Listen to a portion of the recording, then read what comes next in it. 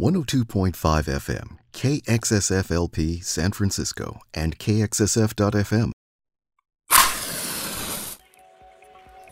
You're tuned in to Spark, informing minds, inspiring ideas, igniting innovation. Let the conversation sink into your soul. This is Kelly Marlowe, host of Spark. We all could use more laughter in our lives to relieve all the tension around us, feel a sense of connection with others, and dig more into our humanity, less into our ego. How can we create more laughter in our lives? Today I'm talking with Daya Lakshmi Munirayanan, an award-winning comedian, performance artist, and storyteller. She will share her journey as a comedian and how we can flex our funny bone. Thank you for joining me on Spark today, Daya. Thank you for having me. Tell us about your journey as a comedian. Well, in the last couple of years, it's hard to call myself a comedian because I've been sitting down in front of the Zoom. So I would say post-Omicron, I'm going back to being a comedian. We can all relate to that. Absolutely. You're more than a comedian, though, right? I do a few things. Thank you for asking. Even if I was only doing comedy, that's a lot. So I want to challenge that assumption more than a comedian, because if people just did comedy, that is pretty amazing because it's hard to do. But I do other things. I'm a storyteller. I host The Moth. I'm a TV writer. And I also do on-camera work. I've hosted a game show, for example. How do you come up with your jokes? How much of it is based on your life? That is an industry secret, because even if I were to tell people, nobody ever believes you. Like, you get off stage and people go, oh, was that a joke about your growing up in Alabama? I go, why would I make something like that up? Of course it's real. You can Google me. I grew up in Alabama from 5th through 12th grade. But even when I tell true stories, audiences don't believe. They think that comedians just make up personal details of their life. Well, it does sound more dramatic when comedians tell them. When dramatic people tell stories about their life, people are like, oh my gosh, this person had cancer and then their dog died. How awful. But when you say it as a joke, people think you're just making it all up. And I'm like, we're not that talented. We sometimes tell true stories that are funny. So you pull most of your jokes from experiences throughout your life, and sounds like from the news or from social commentary that you're reading. What's your best source? There's no one source. Comedy is a diverse art form, and it really depends. I mean, people outside of comedy often want to know the formula. Stephen King once was asked, where do you get your ideas, or where do you get your material? And he's like, heck if I know. I have no idea how these things pop into my head. So there's less of the deliberate aspect of it than one would think. It's that we feel like we have something to say out loud on stage to people, and they need to listen to it, which is a very weird mindset to begin with. It's hard to explain. But you must have a style, right? Some people like to be shocking. Other people like to be political. Do you have a particular genre that you would say describes your style or the way you put together your storytelling? You came to one of my shows, so I would say, what do you think is my style? What do you think is the style? I do think you have definitely a bit more social commentary. It's a very intelligent style, for sure. Thank you. See, I like when you said it as opposed to my saying, I do intelligent comedy. That sounds like a jerk move. No one should say that about their own work. So thank you for saying that. I like to talk about things that I'm interested in. And I'm really not that interested in pee and poo jokes. I mean, I'm not saying that those can't be funny. That's just not what I'm interested in. I'd rather talk about other things that intrigue me, that excite me. Good comedy doesn't have to be personal. There's some like amazing observational comics out there. It doesn't have to be socio-political. There's some physical comedians out there who make me laugh. I'm still a kind of person who laughs when some cartoon character falls down. I appreciate all kinds of comedy. But for me, I do like to talk about the world around me, what's happening in my life, things that I think about, articles that I've read. things that are interesting to me to ask questions about, and then I just bring that to stage. Who are some of your favorite comedians? It's interesting because some of my favorite comedians are not, quote, household names.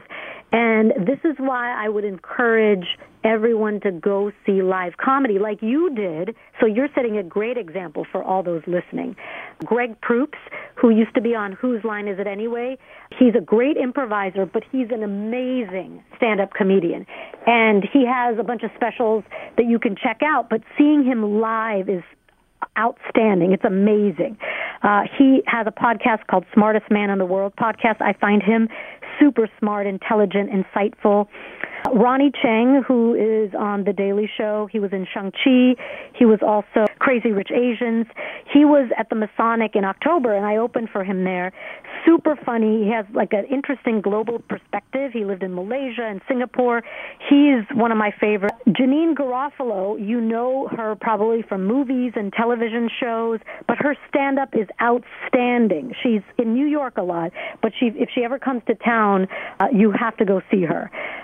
She's amazing. I also love Maz Jobrani. Maz is one of the few Iranian-American comedians in the country, and he's from Marin. He lived there as a child, and now he's in L.A. Super, super duper funny, socio-political commentary, talks about his background as well. Tons of comics that maybe aren't Amy Schumer, Wanda Sykes, Chris Rock level, but they're great comics. So watching live comedy at the comedy club at smaller venues is a great way to see those people. Do they inspire you to bring other facets to what you're doing? It's interesting because inspiration can really come from anywhere. For example, some comedians are inspired by their family upbringing, seeing their mom or their grandmother be hilarious. I have a really funny mom. That inspires me. For some people, the greats like Richard Pryor, George Carlin were big influences on them. But the key in stand-up is not to sound like anyone else. Inspiration is great, but you also don't want to sound too much like the people whose comedy you really love. So there's a fine line there. So does that mean you don't have daily practices of calling up inspirational spirits of comedy of any sort? In comedy, just like in a lot of writing, you oftentimes can't wait for inspiration to hit you. You have to do it. You just have to sit down and write. You have to sit down and watch your video or listen to your audio from the show before to listen to what you did. You have to get up and go to a show with only 50 people and make them laugh. I think for creatives, if we're always relying on inspiration, then it becomes a hobby. And you're only doing it when you feel like it, which is not what most people do for their jobs. You can't just go to your job when you feel like it. You got to put in the reps. That is such a great point. I imagine you have developed reptile skin in response to when no one laughs in the room. Well, I don't know what it's like when no one laughs in the room. That's an experience I'm very unfamiliar with. But what you're describing is a couple of things. One is what happens when a joke doesn't really land the way you want it to land, and that's the process. You know, visual artists, for example, can go through multiple canvases, or photographers can take 70 pictures before they find the one that's good. It's just that for stand-ups, our rough drafts are in front of a live audience, so we can't go to rehearsal with just the theater troupe and the director says, okay, redo that scene, and only a few people see it. Our art form depends on laughter from the audience. And so we have to do it in front of people. We can't just practice in front of a mirror, which is why Zoom shows were fine, but they're not effective in really gauging if you're creating new content. You just have to go up and try things. And if some jokes don't get as big of a laugh as you want, you have to retool that joke or change the words around or edit or come up with a different setup or change the punchline. And if you try it a bunch of times and still nobody's laughing, put it away and come back to it. This is an art form that depends on your going up and being experimental, because you're never going to get to that great laugh unless you try things. A few times you'll come up with something and it's hot out the gate, like you'll make everyone laugh and it'll be amazing. But for most comics, we have to try things out and work it out. Do you ever test with a smaller audience first? All the time. I mean, when I opened for Ronnie at the Masonic, it was thousands of people. As stand-up is coming back now, it's sometimes I'm doing a show for less than 50 people. Sometimes it's 200 people. Sometimes if I'm doing a huge show, it's thousands of people. But it's great to test it on a warm, friendly crowd. That's the best way to gauge, because if the crowd is loud or drunk or not paying attention, you're not really getting a good sense of if the joke is working. If only 4 people in the audience, then they might feel self-conscious. They're looking around. They don't know if they should laugh. It's kind of like the Three Bears. It can't be too small. It can't be like a huge audience because you're trying to bring your best material. But you want a supportive crowd, and I can't really put a number on it, but a small crowd can be just as good as a huge crowd. One of the comics I forgot to mention is Maria Bamford.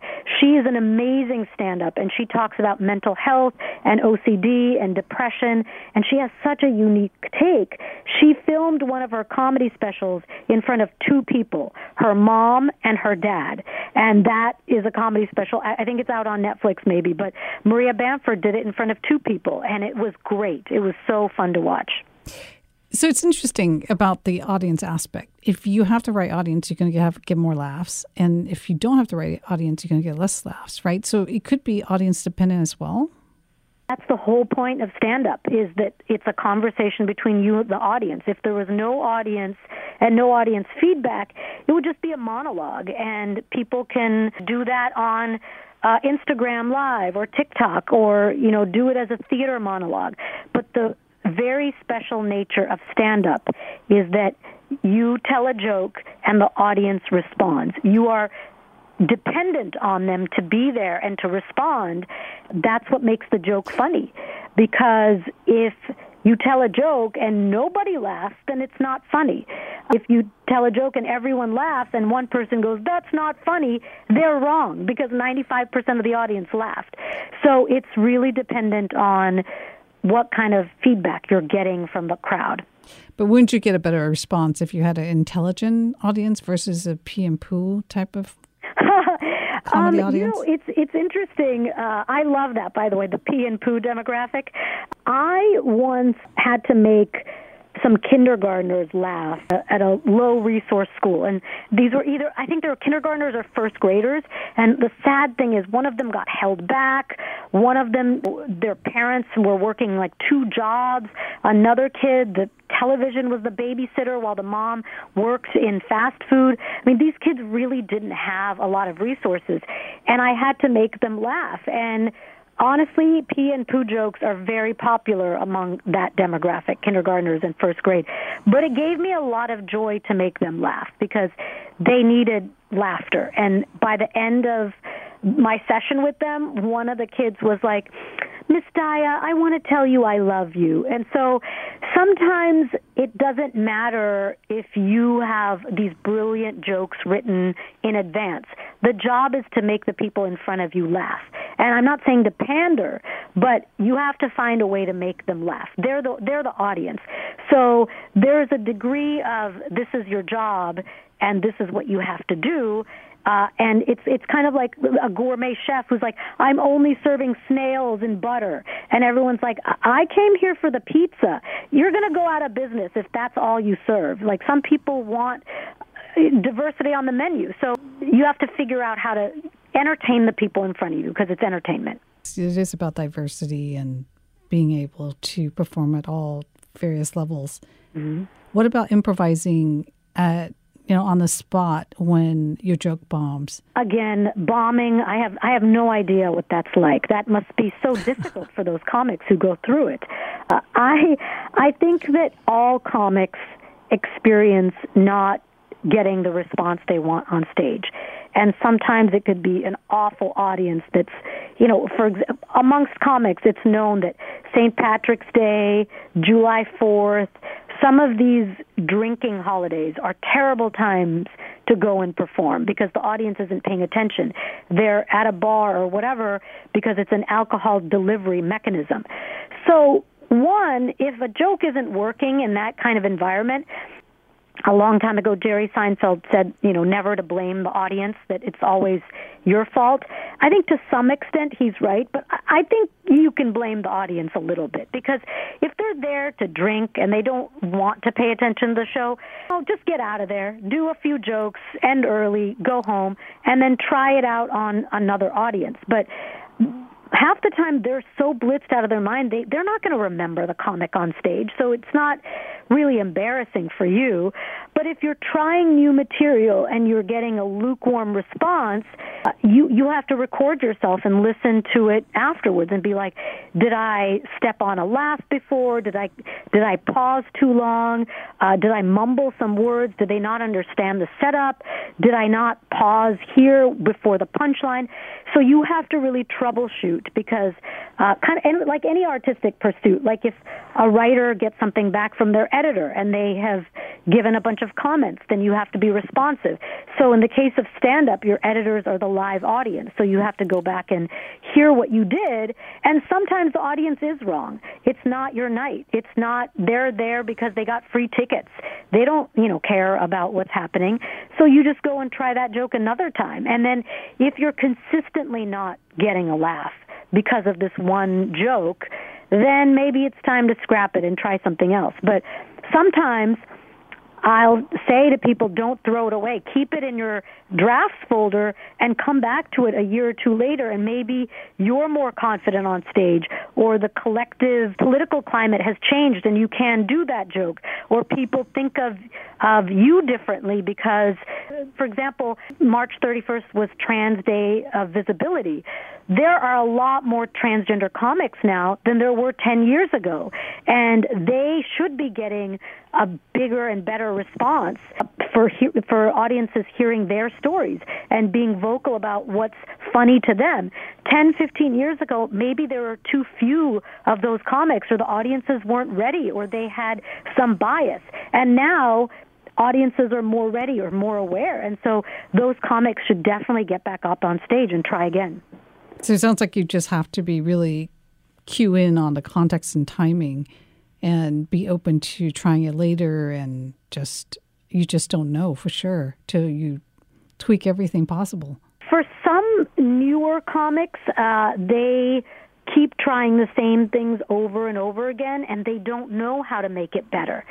So part of the learning curve for any artist is, I think, Ira Glass talks about this. In the beginning, you're not going to make good art. It's going to be mediocre or bad or terrible. And part of being an artist is knowing what improvement looks like, knowing what draft 2 or draft 3 of the joke is, and if you're moving in the right direction. For some people, they just don't know, and then they stay stuck, and they never get funnier. So you have to also be self-reflective. You have to watch a lot of good comics to know what the craft is, because people have been doing this for a long time. I mean, people were doing stand-up in the Catskills in early 1900s. Back in the day, stand-up as we know it really evolved because of Carlin and Pryor and those folks, but stand-up of some sort has been happening for a long time. So the art form is evolving, and it's so uniquely American and fascinating that way, that one of the other ways to get better and learn is to just see other people who are doing great things and watch what they do and how the audience is.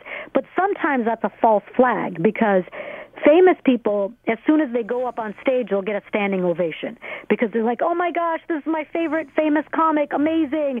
And the audience is willing to laugh at everything they say. So if you have fame on you, the audience will laugh at whatever because they're conditioned to respond to fame. So if you're not famous, you have to work harder. And sometimes, that's why I say go see local live comedy, sometimes the non-famous people are funnier because they have to work harder because they don't have the veneer of fame on them. All right, everyone heard it.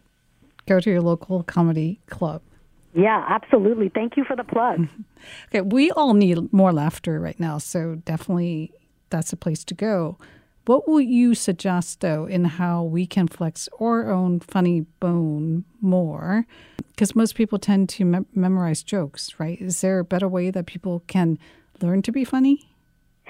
You know, it's like I said before, I hate to be a comedy snob. I mean, thank you so much, by the way, for saying that I do intelligent comedy that's sociopolitical. That's the kind of stuff I want to bring on stage. But honestly, I still watch Cheech and Chong movies because I think they are hilarious.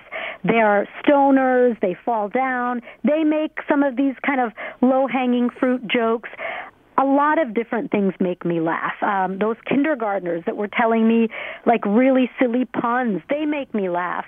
My dad, who tells me dad jokes, those make me laugh too. So I think there's a place for very accessible comedy. Like if you're making people laugh and it's, you know, through joy and it's through the right intention, people should just laugh. They shouldn't like hold the laughter in and be like, oh, I only laugh at jokes with multi-syllabic words. I mean, if you're going through life like that, you're not going to enjoy. So it's okay to laugh at like a dumb video of a rooster riding on a puppy. I think that's totally fine. And I think that that's why people watch Netflix specials. That's why people watch sitcoms. That's why people go to see live comedy events, because it's like, being a chef. We're training for this. So we can't expect people at home to make rice-a-roni taste as good as a Michelin star restaurant that's making pasta, because you're home balancing a job and childcare and exercise and paying your bills, and you can't be expected to be funny at the level of a professional comedian. So I say that one way is to laugh together. If you want to go and see someone make you laugh, that's a great endorphin experience. And most of the time when people leave, they continue talking about the comedians, and they're like, what did you think about that? Yeah, that was funny. I remember when this happened. So it's also a shared experience, kind of like going to the movie theater or something else, that it's great to do as a collective. So that's one way I think people can have more laughter, is to go see the people who do this really well. And in your own daily life, it's totally okay to laugh at dumb stuff, or like you said, manufactured jokes. As you pointed out, laughter does connect people, and we do need to connect more. I think people have been feeling very isolated, and it's also a larger societal problem now that's been pointed out by the Surgeon General. So if you were the chief of people happiness, how would you solve this current sense of isolation? First of all, I love that title. I don't know if someone has that as their job description, but please hire me. I want to be, what did you call it, Chief Happiness Officer? Yes, or Chief of People Happiness. People Happiness. That's brilliant. I want some corporation or well-funded startup, VCs, please give these startups money so they can hire this person, and that person can be me, because I would love to do that. It's hard because I recorded a comedy special in October, and that was when the Delta surge was petering out, and this is right before the Omicron surge started happening. And even then, I heard from people saying, you know what, I don't think I can come. I'm just not feeling confident enough, or I have, an autoimmune disease, or I have asthma, and I said, it's totally fine. There's no pressure. This is a scary time. Stay at home. Take care of your mental and physical health.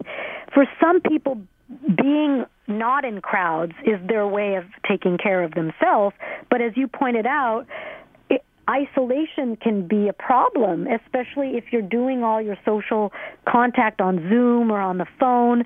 There's something about the in-person and live where we can read body language. And I think that the mask wearing might continue for some people too, and it's important not to shame those people or make them feel bad because they're taking care of their health. So one way to kind of minimize, I don't know if we can stop, is not making people feel like they're bad or different because of the choices that they're making to maintain their own health. Now, I don't condone all this weird stuff that's happening, people confronting flight attendants or yelling at their nurses and doctors. Don't do that. Be nice to people. I'm saying your choice to be at home or to keep yourself safe, that type of thing is okay. But I also think, people are having mental health challenges. So road rage is increasing, and part of that is we've kind of forgotten how to connect with people, to have conversation, to give people hugs without having that moment of panic. Like, does the CDC say I can give a hug? Do I have to wear masks on my fingertips before doing it? I mean, there's all this anxiety. So I do think that I am biased towards people gathering and being in public together and going to events. That's because, I'm vaccinated and boosted and I can do these things. But if people are not yet ready, we have to just be okay with that. And I also think it's an interesting time because we've seen through the pandemic the murder of George Floyd, Asian hate happening.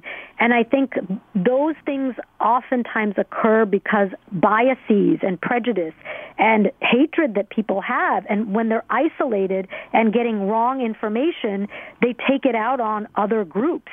And they tend to not have empathy. So one way is in our media, I would love to see more representations of women, more representation of people of color, of LGBTQ folks, as I mentioned earlier, because that helps not only marginalized groups feel less isolated, it also helps people to see people on television and have a more full picture rather than what they're reading in some QAnon, rabbit hole, and then they make up their mind about certain groups or people, and that sparks violence and animosity, and that's a kind of isolation too.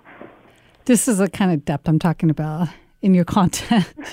I'm sorry I didn't make it funny. That's a lot of heavy stuff to lay on you. I'm not doing my job with you. I'm not being funny. But this is from the heart. I meant all of that. Please remind us how we can see your shows and access your album. Thank you for that. I recorded an album in October. It came out February 25th. It debuted number 2 on iTunes. It's called Diatribe, because a diatribe is a lecture, an oration.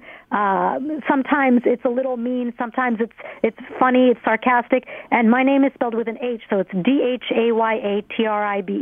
You can go to Diatribe, the website, iTunes, Spotify, Pandora, Bandcamp. There's vinyl. You can order vinyl if you go to the Diatribe website.